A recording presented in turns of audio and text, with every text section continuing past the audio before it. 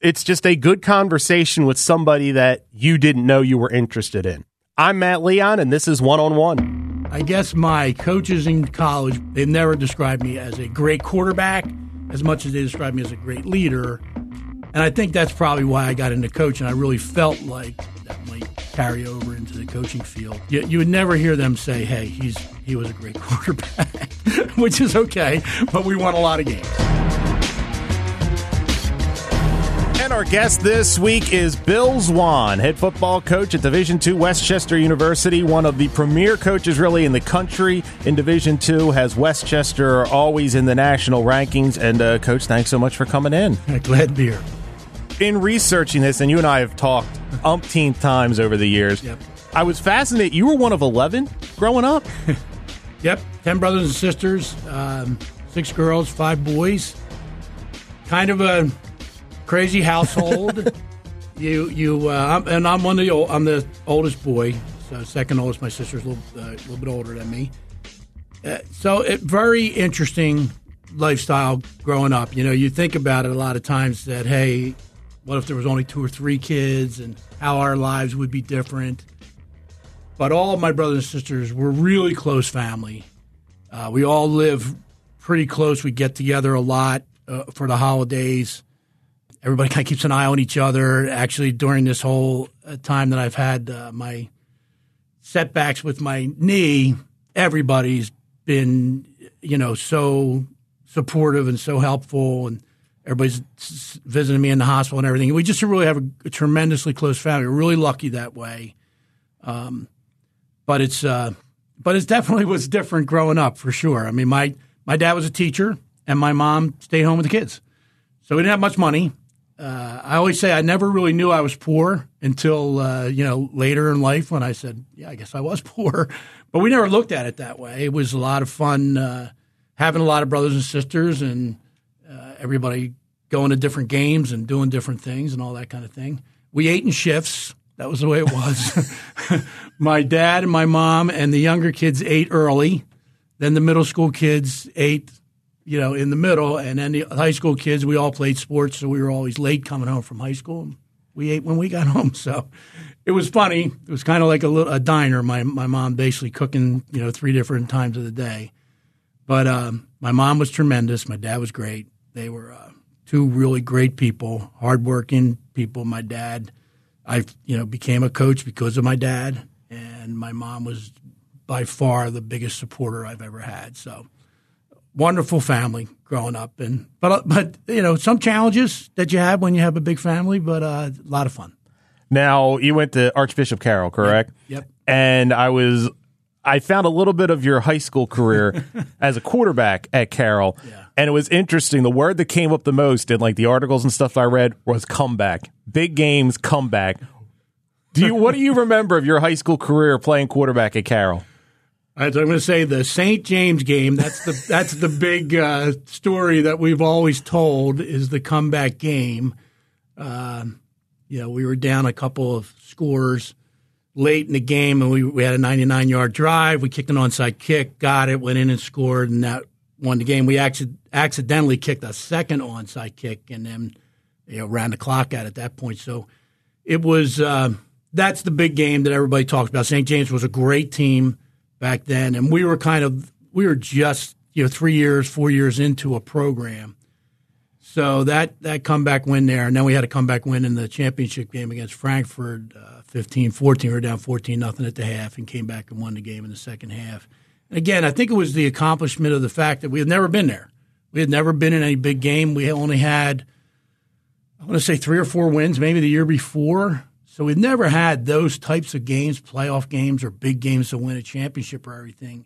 We had a bunch of older guys. We had a bunch of seniors, and everybody kind of came together and did it in those couple of games. So great memories for me. I still talk about, with my friends about those games. But I think that's one of the things I try to, instill into my players is when you play in those games, they stay with you forever. So that's 1971 football season. It's a long time ago. But when we see each other, we talk about it, and it still stays with me. So I really hope that my guys get those opportunities And then, they take that with them when they're, 40 years after they graduate and still talk about that great win and that great comeback. So that's really what I take with me from that. And then Delaware, success at Delaware. Yeah. National championship. They were Division II then, right? Yeah. We lost in the national championship game, but we had a great run there. This is 74? 74. We lost Central Michigan, and Central Michigan was just a great team. We didn't play well. I mean, we just kind of let down in that game. But we really played great up until that game. Again, tons of memories. I have great friends from Delaware, from all those guys I played with, and we still talk about all those games to this day. I thought our senior season, we had a loss early in the season that hurt us, and by the end of the season, we were playing really well. We didn't get anybody into the playoffs that year. I think if we had gotten the playoffs that year, I think we would have made a really great run. But the great part about Delaware was what a winning tradition it had when we got there. I always talk at clinics about the fact that my first practice, so we had a freshman team. So really the spring ball of my freshman year was our first practice with the varsity. And after the first practice, Tubby Raymond brought us together, and I remember him saying these words. He said, "I believe you guys have a chance to win a national championship." And I thought to myself, man, that's the way they talk around here. They talk about national championships, and I loved that. I loved the fact that that's the way Delaware thought. And so, again, that's one of my coaching things is I want our kids to always think, hey, we have a chance to win a championship. Every team, every year, I want them talking championships all the time. And that was one of the things that I really took away from the University of Delaware was its tradition was so great that we had lofty goals every year. And that was 1972. So that's years and years and years ago, and I still remember Tubby saying those words. So the kind of stuff like that sticks with you in your coaching career. How would you scout yourself as a quarterback? So I didn't have great throwing arm. I could run a little bit back then. I can't now, but I could then. So I was a little more of a scrambler. And really with Delaware's passing game, we really didn't have much of a passing game. We were a wing T run team, and we kind of mixed the passing game in. So scouting myself as a quarterback was, one, I threw on first downs. I threw on downs that weren't passing downs. We still do that to this day. I just feel like that was where you could have the most success, especially in a run-oriented offense. The second thing was I would cover Bill Cubic because that was my receiver, and I think he had 50-something catches that year, which was maybe 30 more catches than anybody else on the team. So I would have double covered him for sure. And then the last thing would be don't spend too much time, past 30 yards down the field because I didn't have great arms. So if I was throwing over 30 yards down the field, it was that was going to be a surprise. But again, because of the running game, I had some success throwing the football. I guess my coaches in college would describe me as a leader, which is why I was the starting quarterback. They've never described me as a great quarterback as much as they described me as a great leader. And I think that's probably why I got into coaching. I really felt like I had those leadership qualities and thought that might carry over into the coaching field, and it did. But you would never hear them say, hey, he was a great quarterback, which is okay, but we won a lot of games. You mentioned your dad, one of the reasons you got into coaching, and you talk about coaching, talk about being a leader at quarterback.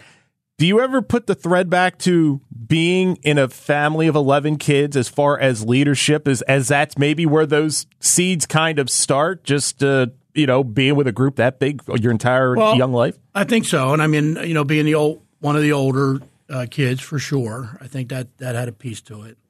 The whole thing with my dad. So my dad coached baseball, and he coached a West Catholic team that played at Connie Mack Stadium for a championship. So they were a really good baseball team, and it was a lot of fun. I was, bat boy, and then just hung around and watching the games and everything. But the biggest thing, so my dad died early in life. He was 47 when he passed away. And at his funeral, so many guys that had played for him not only came to the funeral, but wanted to be pallbearers. You could just see the influence he had on them, And that had a huge influence on me. I was standing there in line looking at all these guys saying, wow, what an impact. he had as a coach. And so that kind of, I said, I would like, at the end of my career to feel like I had an impact on kids too. So that kind of is what kind of steered me into coaching. And you start at Cincinnati? Started at Monsignor Bonner. Okay. All right. So at Bonner, Vince Knoll was the head coach there, and it was a great experience for me because he gave me the offense, said, "You good? I want to run the wing tee. You implement it. You do it all." And so basically I coached every position, which really helped me down the line because it really made me learn how the guards pulled and what all the assignments were up front, which I sort of had an idea, but it made me implement all that. It made me pull it all together, which there's no question it made me a much better coach doing that.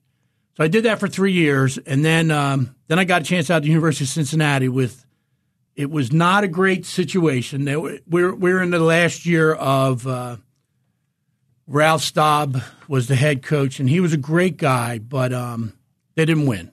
And so we lost the first 9 games that season, won the last 2, but we were already fired by the time the season ended. So then I went to the Merchant Marine Academy, and that was a great experience for me. I worked with some good people there. Kevin Coyle was a defensive coordinator, and Kevin's been in the pros for a long time. John Campo, who's my brother-in-law, has been head baseball coach at Gettysburg, was on the staff. And I was on the defensive side to start. So I coached defensive ends, had no idea how to coach the defensive ends, none at all. But again, that's one of the things about coaching. When you coach a different position, you got to go find it out. Find out how to teach it, find out technique, and learn how to stop offenses. So when I was on the defensive side of the ball, it really had helped me on the offensive side eventually. Then I moved over and was the offensive coordinator, and we set tons of records for yardage, which was kind of neat. We got better each year. And then when I left there, I got out of coaching for a little while as I started to raise a family. And then Bill Cubitt got me back into coaching when we went down to Florida. Coached in high school down there, Martin County High School. It was funny. Bill brought me down and my family. We moved down there in August. I was a defensive coordinator there, and we had a great season. And then Bill got a job at the University of Florida in December. So basically the only people I knew in the state of Florida was Bill and his family. He leaves and goes to the University of Florida, and they gave me the head coaching job, which was great. I mean, I was only there for a couple months, so they could have done anything. But they gave me the head coaching job. We ended up having some good seasons there. And then Bill got the job at Widener. I came back up at Widener, and then I've been up here ever since. Before we talk about Widener, then into Westchester, you mentioned you got out of coaching. Did I read correctly? You worked at the Spectrum? Yeah. What did you do? I was the merchandise general manager. So what we did, I was in charge of everything that's sold inside the Spectrum. So all the Flyers gear, all the Sixer gear, and then all the concerts. Anything that came in, we sold all their items. That was really a great experience in a lot of ways. One, I was the manager of a bunch of different people, completely different than being a coach. They were older. They had their own style, and they had to kind of get used to me. So, again, it's all personnel decisions and how you handle personnel, which is what coaching is all about. So there was a lot of that involved, and it was new, it was different, but a lot of fun. It was, I saw all kinds of concerts, Grateful Dead stories, Phil Collins, which was the biggest number we did from merchandise sales. And then, of course, all the Flyers and Sixers fans and Flyers and Sixers games, and Dr. J and Barkley, and the one Flyer game against Edmonton when Hextall won the Vezina Trophy that year. To tie the series at 3-3 in our building was the craziest noise level. J.J. Daniel, if I remember correctly. Absolutely. And it was unbelievable. So I saw some great games and some great concerts and everything. Stuff that I never would have been involved in if I just stayed in coaching. So that was a lot of fun. It was pretty neat. But I had missed the coaching, and I really felt like that was where I belonged. So Bill was down in Florida at the time, Bill Cubitt, who was one of my better friends. And Bill came up, he used to come up at Christmas time and always went to a Sixers game. So he'd always stop in and see me and say, hey, what do you think about coming down? And then finally, after a couple of years of him asking me, we went down and looked at it and decided, hey, let's get back into coaching. Let's do it this way. So Widener, you're a coach And AD, correct? Yeah, well, when I first got to Widener, I was a defensive coordinator. Bill was the head coach, and I was also the baseball coach, head baseball coach. And Bill became the AD. And then after 6 years as the assistant, Bill left and went to Western Michigan, and then they offered me the AD and head football coaching position. So then I was 5 years there as the head football coach and AD. I'm getting that backwards. 5 years as assistant, 6 as the head coach. So 11 years there. Widener was a great place. They treated me tremendously. I really loved coaching at Widener, and the people there were just wonderful. I have no negatives at all about Widener. It was we made it a positive place while we were there, and everybody treated me great. So it was hard to leave. Had a ton of success, too. Yeah, we had a bunch of success. We did. And we had a lot of great kids. And, Westchester was kind of one of those jobs where I didn't have to move. And it was a step up. So you're always, in your career, you're always looking to step up. There's negatives everywhere. There was a ton of positives at Widener, but the recruiting was always all year round. And some of that stuff wore me down a little bit. And I was, not going to have to be the AD when I got to Westchester, which was good and bad. It's nice being your own boss, but at the same time, I didn't have all those other headaches. So I wanted to take that next step. The one thing that you always think, I think everybody does this, is you're doing well at the Division III level, and you say, okay, does this, philosophy resonate at the next level? And you really want to try it, Can I do what I'm doing here, take it to Division II, and do the same things the same way, and will it be successful? So it's always sticking in your head that way. So when the opportunity came, it was a hard decision. I mean, my wife and I, we went back and forth and back and forth and back and forth.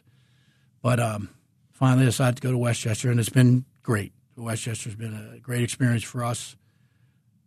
I always thought I was going to take that next step somewhere along the line, but that it never came along. So and I'm glad to be at Westchester for as long as I've been. And it was nice to find out that, we took all those things that you do at Division III. Like everybody always talks about, hey, when you go up to a higher level, it's hard to be, as personable with the kids and really treat them, the same way that you would at Division III. But we were able to do that at Division II. We really care about the kids. We spend a lot of time with them off the field.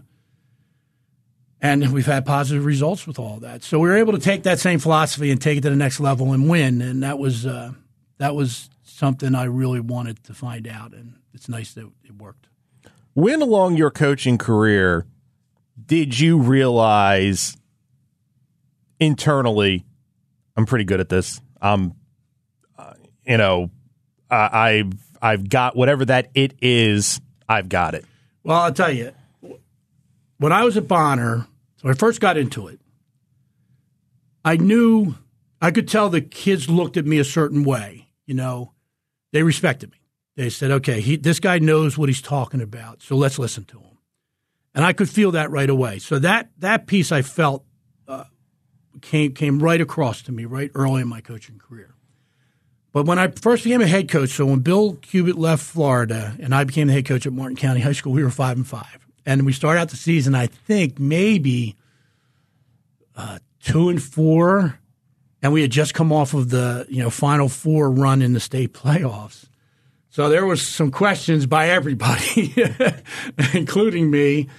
But I knew we just, it was a rebuilding year, and we had to kind of fight our way through it. And there were issues that I had to deal with as a first-time head coach.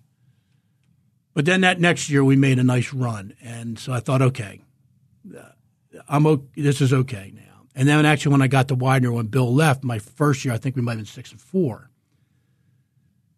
So I had to make some changes. I knew I didn't like the way the 6-4. I didn't like the way that year went, so we made some changes, and then we jumped back up and became a pretty good team. So each time that it changed, I had to redo it, and so you question, you say, okay, hey, is everybody going to listen to me? Are they going to actually do what I ask them to do and make it happen? But it all worked out. So right away I knew I could get the kids' respect. But then, making kids, play hard at the end of games, listen, win the game when it's on the line, making the right call when it's on the line. All of those things came a little bit later. But probably in the middle of one of the Widener years is when I really felt like, okay, I think I have control of this now. And it's interesting. You look at your resume, you know, we talk about like the job at the Spectrum, teaching, coaching baseball.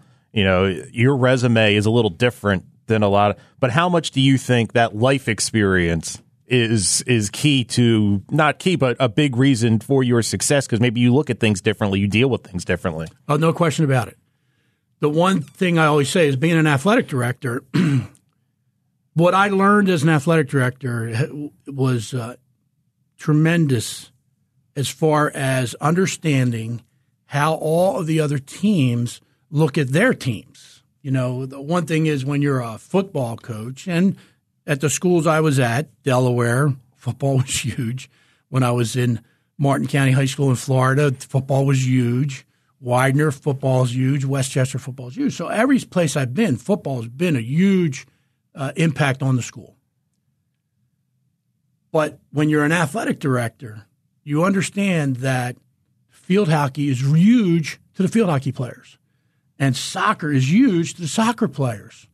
And you really get a feel for that, and that's made me look at things completely differently when I became an AD. I really understand how important everything is to the other sports. So as a football coach, I tried to go out of my way to either not necessarily to help the other sports, but just to understand what they're trying to go through. And maybe there is a way that we can make things a little bit better for them. So I don't always look for what's good just for football. I always try to look for what's good for our athletic department. And I think that kind of helps me with the rest of the staff, and it helps me with a lot of the other athletes in our program. And it also has me look at football a little bit differently. You know, football's not the end all. It's not. You can't just have it, you know, dominate your life. You got to have. There's more to it, and I want my kids to understand that. You know, football is important to them, obviously, but there's so much more to life, and they need to make sure they're involved in all those other things. And then, of course, like we mentioned with the Spectrum job, you know, that really is all management. It's all managing people, and then you learn, okay, you know, when you're coaching, it's managing your coaches and managing your players, and how you say and what you say and making sure your point gets across to them. So all that kind of stuff did have an impact on me for sure. We have to take a break here on One-on-One. We will have more with Westchester head football coach Bill Zwaan right after this. Stick around. I'm Matt Leon, sports reporter and anchor here at KYW News Radio. Talking to athletes, coaches, people in Philly sports every day, you find out they have incredible stories to tell. So I started a podcast, a weekly conversation with someone you should know more about. It's called One-on-One with Matt Leon. Subscribe now wherever you listen. And we're back continuing our conversation with Westchester head football coach Bill Zwaan here on One-on-One. During your time at Westchester, when I've covered you, you've had a few real transformative players come through the program. Mike Washington's right at the top. When these kids come through and you're recruiting them, do you know right away, like, boy, have we got something special here? Sometimes. I'll use Mike Washington as an example. So Mike played on a high school team that never threw the ball. So when we watched his high school film, you saw athleticism, but you didn't really see him make a lot of catches. So we knew we had a good athlete, but we really didn't have any idea what kind of receiver we had. And I remember he played in the Philadelphia All-Star game in his senior year, and it was on TV. And I got messages from people saying, wow, you guys got a great one here. Because they said on TV he was going to go to Westchester, and he made a couple of unbelievable catches. And I said, yeah, we do, but we didn't have any idea that he was going to be a great one. Then when he came, the first year of practice, he ran scout team. We redshirted him as a freshman, and we knew, he was just, this kid's going to be a star, and he became a great star for us. And he actually just went in the Hall of Fame Saturday night, and so we had a lot of fun with him going into the Hall of Fame. But there were three people in the Hall of Fame then: Brandon Simmons, Mike Washington, and Lateef Ferguson, who was another great player for us from the city. All three kids from Philly, and all three kids had tremendous careers. But we didn't really know for sure. Like Lateef, we thought, okay, this kid can be a good football player, but he was end up being the most tackles in the school's history at linebacker. We didn't know that was going to happen, but you knew there was something special to him. And then in the same way, there's been guys who come through. Rondell White is probably the one where in high school we said, okay, this kid's going to be really special. And he was. That's kind of one of those things. Sean McCartney, we recruited him, who was great, ended up being one of the best quarterbacks in the school's history. It was late. We weren't planning on taking him. He played for a really great Wood team, but they were really good at running the football. So he threw, but not a lot. And he played free safety on defense. So we looked at him more as a safety than a quarterback. And then we said, well, you know what? We need a quarterback to run scout team in the fall, so we'll have him run quarterback in the fall, and then we'll move him to safety in the spring. Then after like the third day, we said, nah, he's going to stay a quarterback. Let's just see. He's got such a great arm, and he really knows how to throw the football. Let's figure out a way to keep him at quarterback, and then he ends up being one of the greatest quarterbacks in the school's history. So, recruiting easier now or harder now than, say, 15, 20 years ago? The whole thing with recruiting, because of our name, because we've been successful, we have a ton of kids that are interested in us. What's really been the difference is the scholarship numbers. So in the past, when we had a decent amount of scholarship money, as far as the East is concerned. So in the PSAC, the East and the West are completely different as far as scholarship money is concerned. The West has some schools that have really a lot more scholarship money than the East. But when we were really just, sitting there, us, Bloom, maybe Ship, the three of us with the same amount of money and battling for players, we could win on a lot of those players. Now we have a little bit less money than the East, some of the Eastern schools have, and so we lose a player or two now just strictly on money. We offer them a couple $1,000s less than somebody else offers them, and then it's just a money thing, and everybody understands that. Money's really important when you're paying for college. So it's a little bit harder now than it was maybe even just 3 or 4 years ago.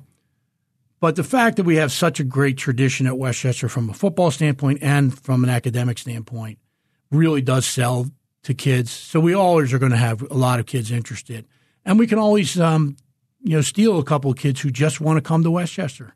So it may be not for the most money, but this is the right place for them. So we do get a chance to steal some kids. What's your favorite part of coaching? Game day? Dealing with the kids? Is it practice still, teaching the kids? What if you had to put something at the top, what would it be? I always say my favorite part is when you see those kids change. So you have those kids come in, totally immature. People say, why are you putting up with this? Why are you, And I say that. I say, what am I doing? Why am I giving this kid another chance? And should I really give him another chance? And then when they come over on the other side, where you gave them 2 and 3 chances and it paid off. It paid off not only for us from a football standpoint, but he graduates and he makes something of himself. And I can tell you many stories about kids who a lot of people probably would have given up on, and we didn't, and they became something special. That's my favorite part, So that doesn't really happen in a day or on that happens over a period of time. But probably, I know when I retire, I'll miss game day. I will definitely miss game day more than practices. I'm not going to miss 6 o'clock in the morning weightlifting, that's for sure. And recruiting, I know how important recruiting is, but that's kind of one of the things that I won't miss also. But game day is probably, where you really become alive again, and even at my age, I feel young on game day because, it's really an exciting time and you're making tough decisions and important decisions. And then, of course, when you win the game, you see those faces on the kids. I talk about when we beat Slippery Rock this year and won the PSAC championship for the first time since the early 70s. The look on their faces was just pure joy, and I will never forget that look. So that's probably what I will miss the most. How are losses? Do losses get easier to deal with or harder to deal with the more you're in the game? Nah, the losses never get easy to deal with. I always say I remember the losses much more than I remember the wins, especially the tough losses. And I could tell you, year after year, how we lost a game more than I will be able to tell you how we won a game. One of my assistant coaches has always described me as I hate losing more than I love winning, and I think that's true. And I hate losing for a lot of reasons, but one of the main reasons is you feel like you let your players down when you lose. Your job as a coach is to prepare them, to give them the best opportunity to win a football game. And if you lose a game, no matter how you lose it, if you lose it on the last play or if you lose it on a penalty or if you lose it, even if you lose it by 3 touchdowns, you feel like I didn't do my job. I didn't do my job well enough for them to win. So that's the part that always gets me with the losses is I always think about what I could have done better, and I let the kids down by not giving them the best opportunity to win. So that's why I always go the extra mile to make sure that we're putting them in the best position to win. So the losses never get easy. I would say they get harder now later in my career because now I want to win every game. I really do. I talked about this to as you coach as many years as I have,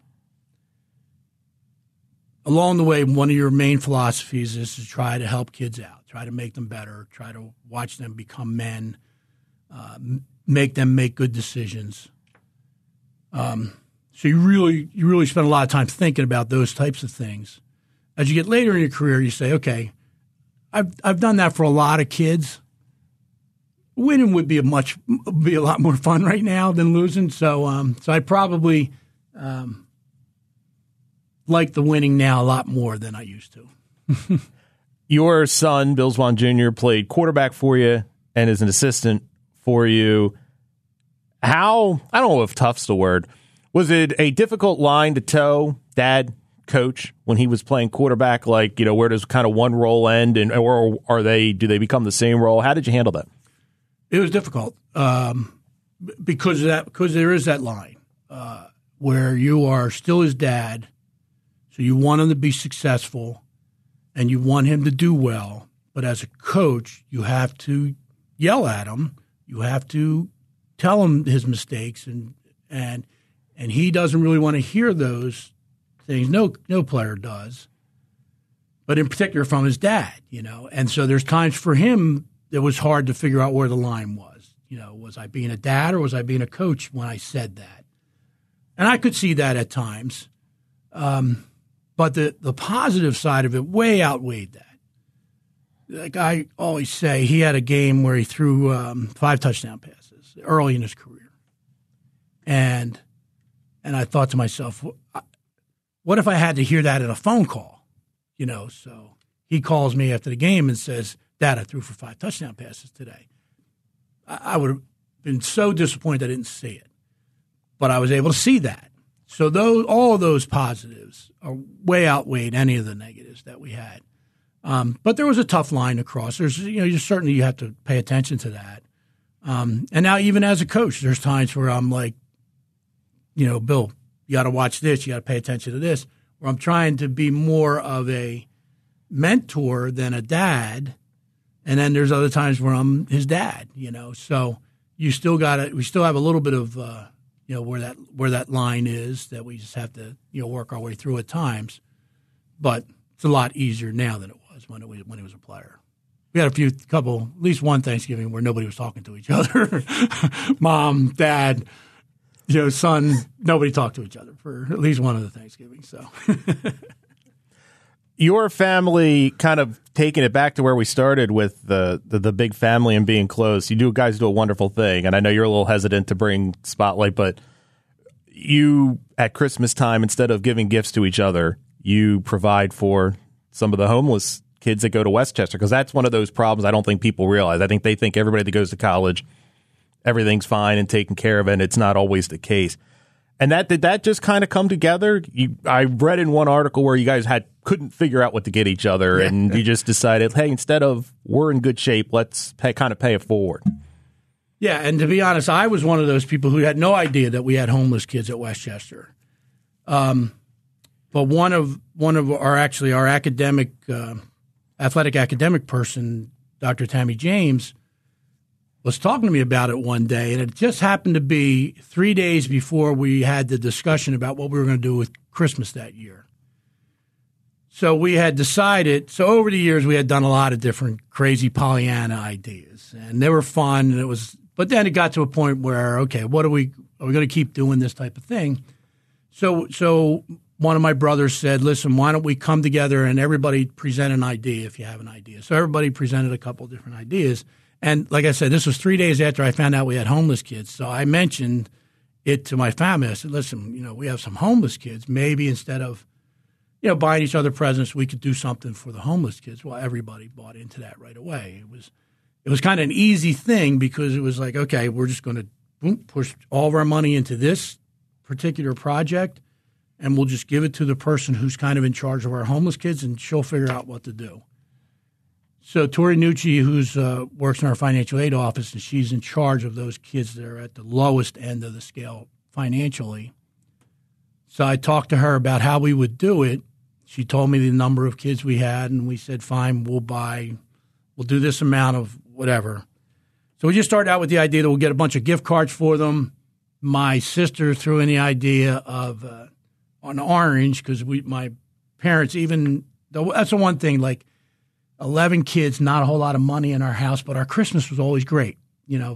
Somehow my parents figured that out. But one of the things we all had in our stocking was an orange. Some people listening to this will know the tradition of that. But anyhow, we put an orange in everybody's stocking, and they make cookies for them, and just tried to make a nice experience for them. So the first year it was just us, just our family, and the kids were very excited about it. So then the next year, I kind of opened it up to people on campus if anybody wanted to get involved in it, and a lot of people did. And then this past year, a ton of people got involved all around the community. At the school, Barnaby's, sports bar in town, did dinner for them the last couple of years. It just has really exploded. And this year, I think each kid got close to $400 or $500 worth of gift certificates, along with a bunch of other merchandise and, a big Christmas dinner for them. So it's worked out really great, and so many people have gotten involved in it now, and it's really been – it's fun to watch. It's to watch how people, again, so I got up in a meeting and said, listen, we have homeless kids on campus. Well, everybody in the meeting was like, what are you talking about? We have homeless kids. And then I explained how that happens. And then people were like, well, yeah, absolutely, I'm going to help out. But people just don't know. And the nice thing that has happened, so last year, the Washington Post, I want to say, did a huge story on it, and of course that went viral. So now a lot of colleges across the country are contacting Westchester about the program they're doing for the homeless kids, because we keep the dorms open in the summer and over breaks and everything, so the kids have a place to go. So now that's kind of spreading throughout the country, which is kind of neat when you think about it, that here we just started with this little thing, then it became a story, and now it's become something that everybody's paying attention to. So that's nice that that's happened that way.